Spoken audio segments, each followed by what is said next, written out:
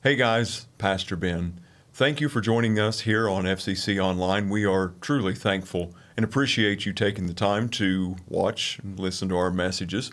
One thing that I do want to encourage you to do is, as you're watching these, please don't allow these to be your primary resource in your spiritual journey and your walk with Jesus. Keep these as a supplement to what you do on a weekly basis, from the gathering, being connected, being part of a life of a local church body. We want these to bless you. We want these messages and these videos to help you grow in your relationship with Christ. But please do not allow these to replace anything that you have to do with a local church body. Good morning, everyone. It's good to see each and every one of you here. If you're visiting with us, if this is your first time here, my name is Ben James. I am the lead pastor at FCC. This morning, something a little bit different. We usually provide you slides to follow along with. I fought with slides and trying to get those on the computer for a couple days now, and as of my third attempt this morning, I just said, forget it. Forget it.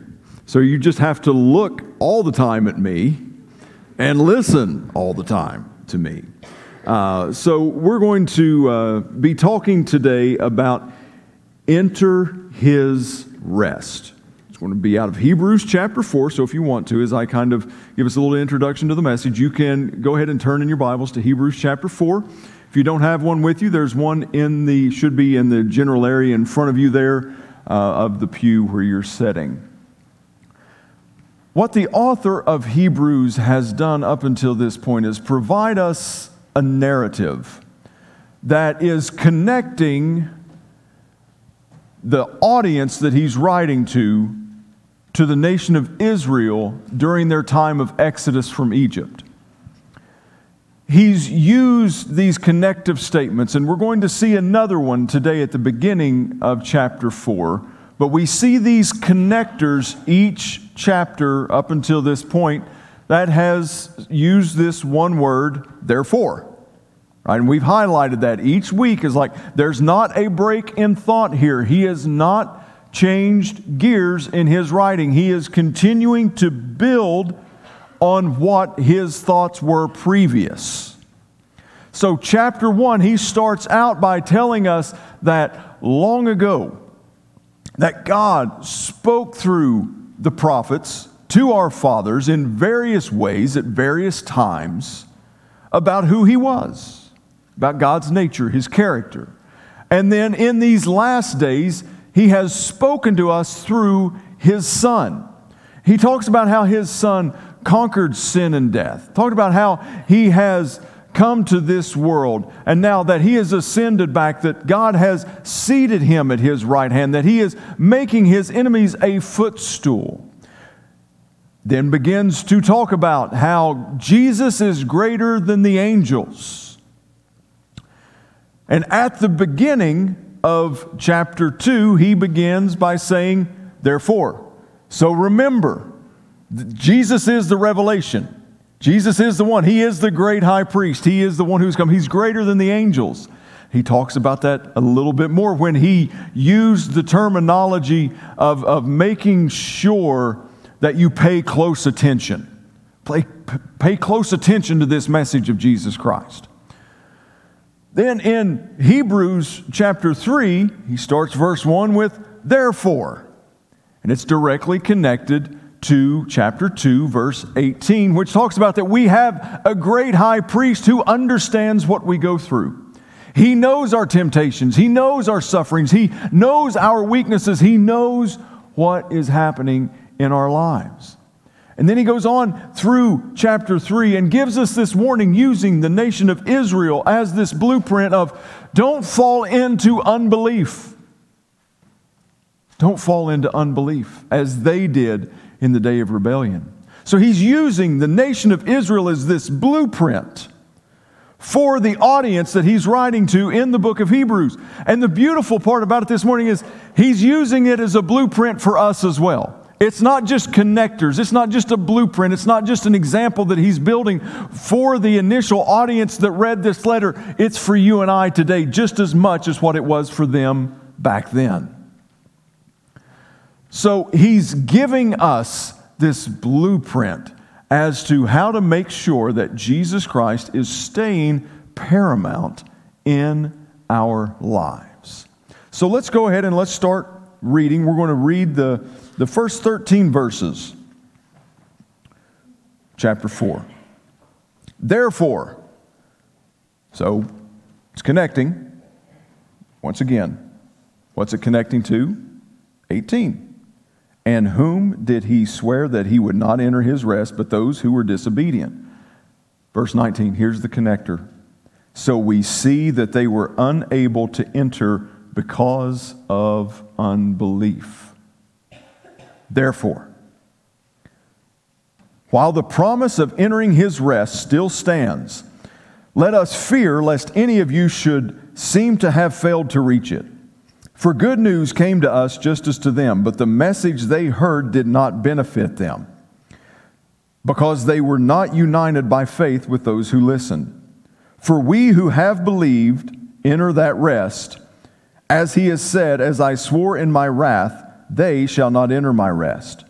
Although his works were finished from the foundation of the world, for he has somewhere spoken of the seventh day in this way. And God rested on the seventh day from all his works.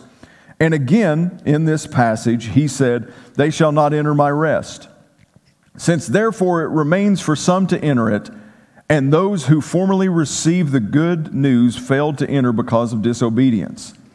Again, he appoints a certain day, today, saying through David so long afterward, in the words already quoted, today, if you hear his voice, do not harden your hearts.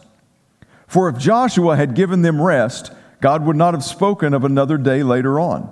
So then there remains a Sabbath rest for the people of God. For whoever has entered God's rest has also rested from his works as God did from his. Let us therefore strive to enter that rest, so that no one may fall by the same sort of disobedience. For the word of God is living and active, sharper than any two-edged sword, piercing to the division of soul and of spirit, of joints and of marrow, and discerning the thoughts and intentions of the heart. And no creature is hidden from his sight, but all are naked and exposed to the eyes of him to whom we must give account. A lot of words there. Okay? That's a very wordy and can be a very confusing section of Scripture. So what I want to do is I want us to look at entering his rest today, and we're going to break this down a little bit, and I'm going to try to put it in a way that makes sense to me, because I figure that if it makes sense to me, it can make sense to anybody. All right, kids in the nursery going, yeah, we got it, we're good. All right, so let's look at this concept of entering his rest, because that's what he's building on. Don't fall into unbelief, because they missed out on his rest. The children of Israel missed out on the promised land. Out of millions of people that came out of Egypt headed towards the promised land, how many of you remember actually made it into that rest, into the promised land? 2. I don't even need fingers to count that high, y'all. There's 2.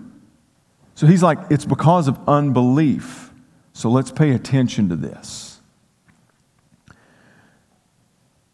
We see 5 different areas of rest that the writer of Hebrews gives to us. We have to understand that rest in God is not a new concept. God's desire for us to enter into his rest, for us to enter into his promise, has been around since the creation. Since the beginning. It didn't start when Jesus said, "Come unto me, all you who are weary and heavy laden, and I shall give you rest." That concept did not start there. And that's what the author's reminding them of. It's like, listen, rest in God is something that has been his heart from the very beginning. So let's look at some of these instances of rest. We see that in verse 4, if you'll look back there with me really quickly, it says, "For he has somewhere spoken." I love the humility that we see here.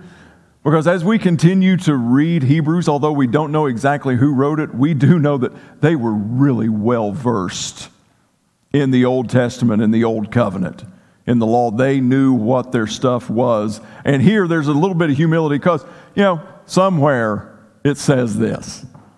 But it says that somewhere spoken of this seventh day in this way, and God rested on the seventh day from all of his works. So that's the first time that we see rest introduced in Scripture. And that's at the very beginning. That's when God created. God didn't need rest. It wasn't like God was like, need a nap now. God doesn't tire. He doesn't need rest, but he knew that you and I would. And he also knew that the most valuable rest that we could ever have is the rest that we can find in him. So we see that from the very beginning. The next is we find in verse 5 where it talks about, and again in this passage he said, they shall not enter my rest. Now this is referring to Israel coming out of Egypt after spending some time in the wilderness. It's been a little period of time, but we're not talking about years here. We're talking about still a relatively short amount of time. They finally get to the Jordan River in anticipation of crossing into the promised land, and they're like, we need to send spies. We need to scout this out. So we're going to send 12 spies into this promised land, and we're going to bring a report back to us. Well, 10 of them came back with a really negative report. It just so happens the 2 that had the positive report, remember the 2 that we talked about out of all of them that were able to enter? 2 and 2? Anyhow. But there's 2 of them that's like, no, we can do this. The other 10 came back with a bad report, and again, simple-minded man, simple-minded things, the way it makes sense to me is, here's the report that they gave. They're really tall. We shouldn't do it. Well, why? They're really tall. Like back in this time, that's probably around 6'5", 6'6". And God's like, do you all not remember what I just did in Egypt? Do you all not remember the 10 strikes? Do you not remember how miraculously I saved you from what is most likely the most powerful nation on the face of the earth? I did that without batting an eye. Do you all not remember standing at the Red Sea as Pharaoh's army was pressing towards you? Do you not remember the cloud and the fire? Do you not remember the miraculous way that I'm providing for you each and every day? Do you not remember this deliverance? I can promise you, if I can take care of a nation of Egypt, 6'5's no sweat for me. They're like, they had the donkey thing off Shrek, right? Really tall? They really didn't want to go in because they were like, they're giants in our eyes and we're like grasshoppers in theirs. It was because of that they didn't get to enter into the rest. You see, it was at that moment God was wanting to lead them into his rest, into his promise. And the next that we see is in verse 7.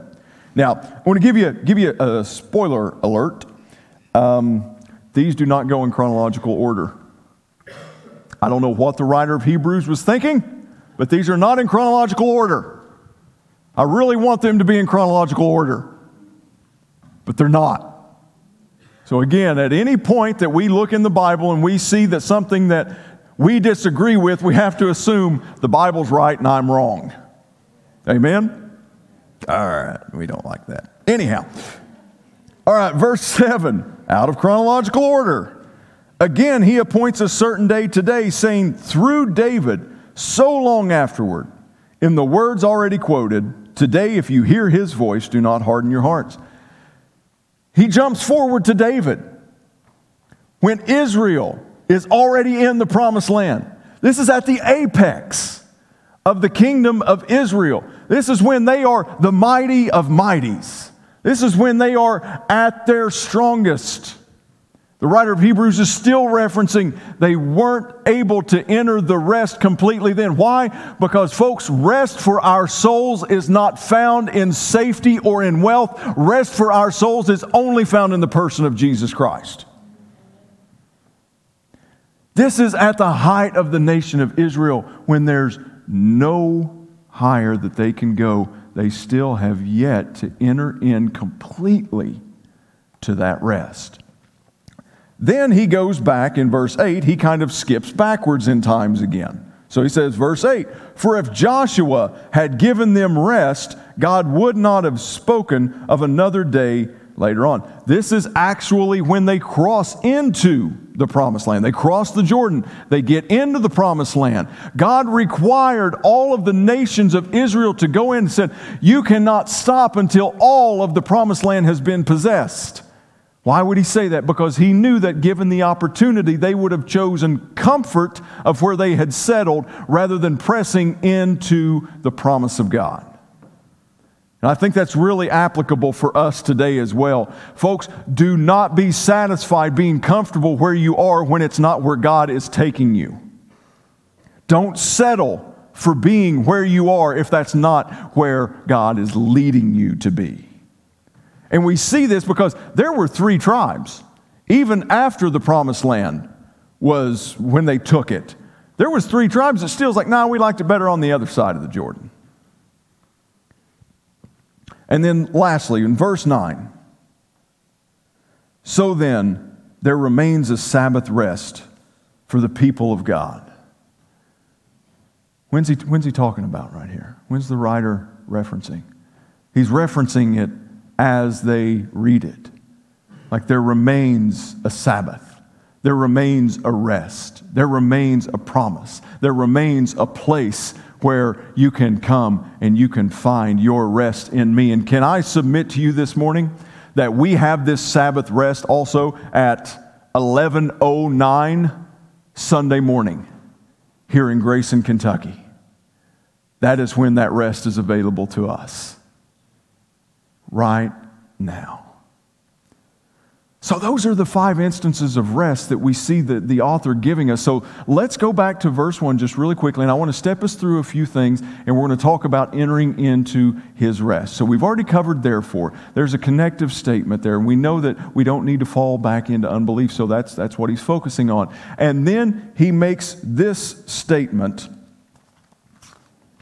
in verse 1. "While the promise of entering his rest still stands, let us fear lest any of you should seem to have failed to reach it." Let's talk about this word fear here for just a second. Because in chapter 2, we see this command and this encouragement to not fear. So what's he talking about here? Now, if you're reading a New International Version, you will see kind of the phrasing of "let us consider." Let us be aware. Now, I'm not against the NIV version at all, but that's a horrible translation in this passage. Because the Greek word that is used as translated fear is nowhere near to let's make sure that we consider this. 2 totally different Greek words. Now, again, I'm not anti-NIV, but there's a reason that sometimes you need to make sure you have a good word-for-word translation instead of just relying completely on paraphrase translations, okay? Now, here's the difference in this word fear and consider. We tell our kids, okay, let's go to something that really is going to set you on edge and probably have your attention span about that long. When you go to the Mexican restaurant this afternoon, you may order something that when they bring it, they're going to set it down in front of you, and what are they going to tell you to be careful of? It's a hot plate. We like us some Mexican restaurants down here, don't we? It's like that top plate's hot, all right? I remember like when Rachel was little, I'd cook her soup, and I'd be like, "Now, be careful, that's hot." All right? That's consider. That's be aware that top plate's hot, that soup's hot. Now, am I going to use that same terminology if Rachel approaches the hot burner that's still on the soup that I cooked it on? No, I'm going to go, "It's hot! Be careful!" See, that's the difference in the phrasing here. And let's look at this word fear, because I want to go back to another moment in her childhood. We were out in our lawn playing one day with a kickball. And the ball went across the road. Rachel, probably 4 or 5 years old. We lived near a road. I mean, it wasn't like a massive, busy road, but we lived near it. And the ball went across the road. And she just started taking off in a sprint towards that road. And right as she got next to it, what did I do? Stop! She jerked to attention and stopped. Right? I went up to her and I was like, okay, now here's why I did that. All right? So here's what we do. We go across the road. We look left. We look right. We look left again. And I explained to her at a 4-year-old level what the dangers of a road really were. That, hey, it's not that you don't go across. It's just that you are really, really careful, because if you're not careful, you could hurt yourself really badly. Maybe even, it may even wind up with you not being here anymore. So we had this talk and this discussion. And then a few days later, we're out there doing the same thing, and the ball gets kicked across the road again. And what does she do? She begins to dart back towards the road, but she gets like a step and a half, 2 steps in, and then this realization hits her. She's like, it's bad. Shouldn't do that. See, I don't think that we need to live our lives in fear constantly of falling back into unbelief. I don't believe we need to be consumed with that, and that's what we need to be focusing on all the time. But there has to be an awareness of the dangers in our lives, especially when it becomes dangerous to us falling away from our faith. You see, Matt Chandler had this quote that I believe sums it up about as well as it could possibly be done. He says, "This is the type of fear that has you at peace when you're where you're supposed to be." Like when you're where you're supposed to be, you don't worry about that. And that's what the author of Hebrews is talking about, is like, listen, remain here, remain in Him, remain focused on Christ, and you don't have to fear that. But you acknowledge and you're aware of it, that, hey, if I get over here, there's an incredible amount of danger. It's the same thing with like guardrails on the road. Right? It's like there's a reason that guardrails are there. And there's reasons that most of the time you have rumble strips before you get to the guardrails. It's an ever-increasing warning of danger. And that's the type of fear that the author's talking about here. It's like, listen, when you're where you're supposed to be, it's not fearful. But there is an awareness that if I get too far away, then I need old dad to go, stop! I may just start doing that every week, because I notice there's far fewer naps being taken this morning right now. But that's what we're seeing in verse 1, is this fear. Don't fall back into unbelief. Don't do that. That's where eternity begins to get compromised. That's where your relationship with God begins to get compromised. That's when all of these things, and again, that's what they're fighting here in this culture with this audience of Hebrews, is becoming apostate, falling away from their faith, believing things that they did before, and not staying true in their relationship with Christ. And in verse 2, we see this. For good news came to us just as to them, but the message they heard did not benefit them, because they were not united by faith with those who listened. The same salvation, the same deliverance, the same freedom that was given to the Israelites. The author is saying that same salvation is being given to you. And that same salvation is being given to us. He's saying that don't fall into unbelief, because as some of them who weren't unified in their faith did, they went back and they never entered into the rest of God. They never entered into the fulfillment of the promise of God. Why? Because of their unbelief, their doubt, their fear. And I think so many of us battle that same thing today. Why? I think it's because the storms that we face in life I think it's the trials. I think it's the tribulations. I think it's the situations that we walk through in our lives that the enemy tempts us, and he uses those to have us questioning our faith, falling into unbelief, beginning to give way to doubt, beginning to give way to these questions of thinking, well, maybe this isn't the right thing. You see, it's in the storms of life where we typically have the most difficult time in our relationship with God. At least for me. And I would love to be able to tell you that God is going to speak peace and calm every storm in your life. But we don't see that being biblically accurate either. We talked a couple weeks ago that he expected obedience out of Peter even in the midst of the storm. Peter began to sink because of his lack of faith, because he took his eyes off of Jesus. Now listen, we see another account where Jesus, he was taking a nap during a hurricane. My wife says that I could do that. But the disciples, they're freaking out. And Jesus is taking a nap. They're like, somebody go wake him up. See, I think there's a sense of spiritual peace in our life, and entering into this rest can only be obtained when we are willing to seek the Savior first as opposed to the resolution of the storm.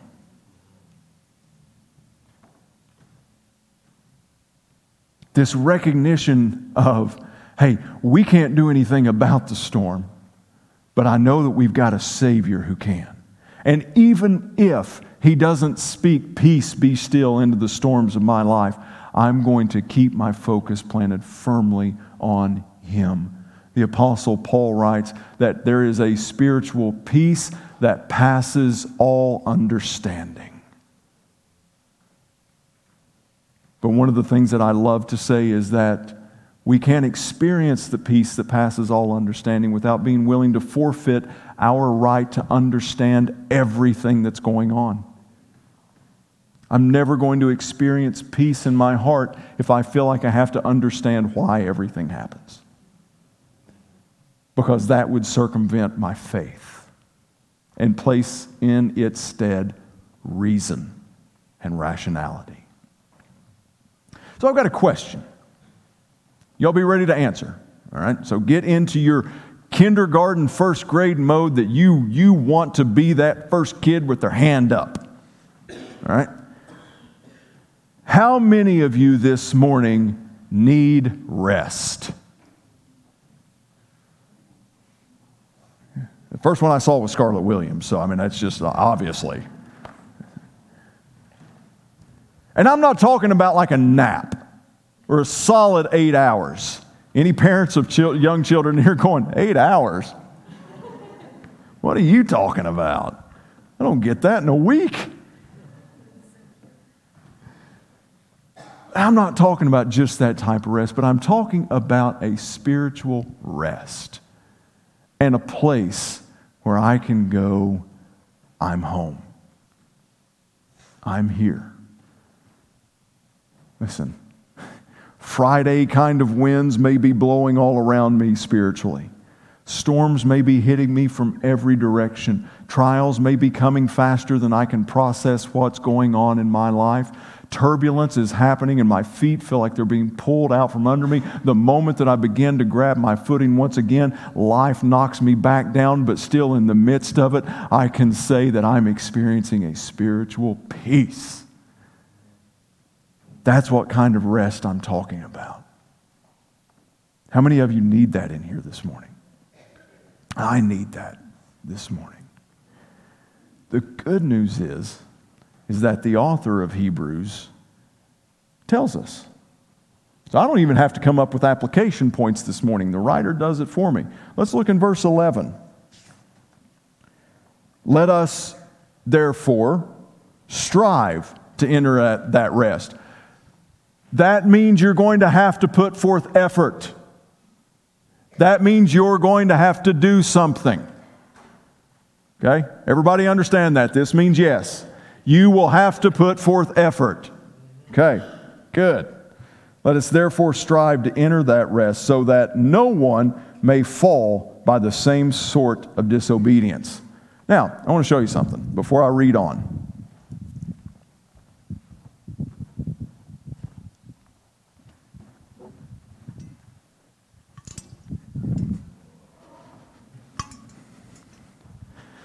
"'Tis a good sword.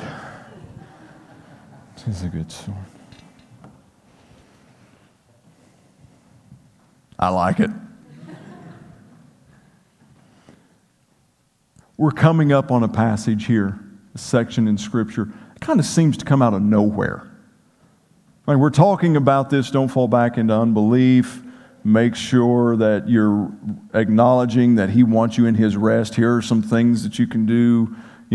Get into that rest. Don't be like them. Don't fall back. And then verse 11 says, strive to enter that rest. And then verse 12 gives us an example of that rest. "For the word of God is living and active, sharper than any two-edged sword, piercing to the division of soul and of spirit, of joints and of marrow, and discerning the thoughts and intentions of the heart. And no creature is hidden from His sight, but all are naked and exposed to the eyes of Him to whom we must give account."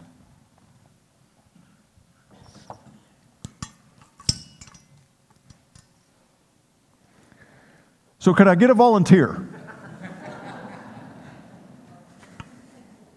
Feel like knighting someone this morning. So what's one of the ways that we can enter into this rest? For the Word of God, sharper than any two-edged sword.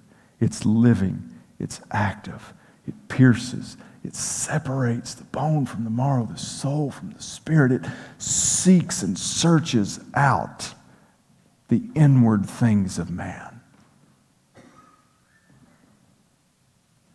Oh, okay, so preacher, I get what this is. It'll be another one of those sermon closings of read your Bible more. Yep. That's exactly what it is. When we have been reading this book and building for what is almost the end of 4 chapters now into this point of make sure to enter His rest, and the writer so obviously, so blatantly says, I'm going to tell you how to do it. It's the Word of God. Guys, I want to tell you something. This Word doesn't necessarily always change the storms that's taking place in your life. But I guarantee you it will do one thing if you get into it faithfully. It will change your perspective on the storms in your life. It'll change your outlook on what's happening. Because again, we're tying in, right, to chapter 2. Where it says that we do not have a high priest who does not understand us. He understands our points of suffering. He understands our temptations. Our Savior, the one who came and gave His life for us, the one who willingly came from heaven, took on the form of a man, innocently died a gruesome death, raised from the grave on the third day, ascended into heaven 40 days later, seated at the right hand of God, will be returning again one day. He is the one who understands the storms in your life. He is the one that has provided for us this word of comfort, this word of challenge, this word of conviction, this word that will pierce us, to examine us. It doesn't pierce us to judge us. It doesn't pierce us to condemn us. It pierces us so that we can see what's inside that doesn't match up with God. It can pierce us to show us that doubt. It can pierce us to show us our area of unbelief. It can pierce us to show us where our faith is weak. It is the Word of God. It is living. It is active. And it is sharper than any two-edged sword. And it's given for our benefit. It's given on our behalf to not fall victim to our unbelief. If you have your Bible with you today, I'd like for you to put it in your hands. If you don't, grab one from in front there.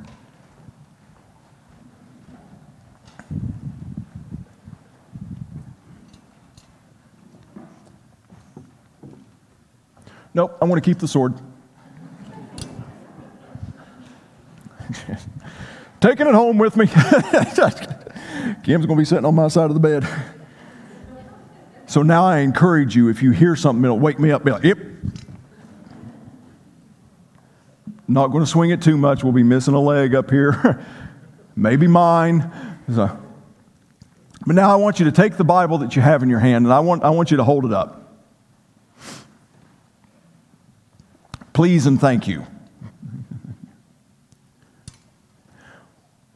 What you're holding there is far more powerful than anything that I'm holding up here. That sword of the Spirit in the armor of God, that is what is being described, that the Word of God, living, active, sharper than any two-edged sword, that is the offensive weapon that you use against the enemy during the storms of your life. Amen? Amen. You can put your Bibles down. Praise team, if you would, please come back forward.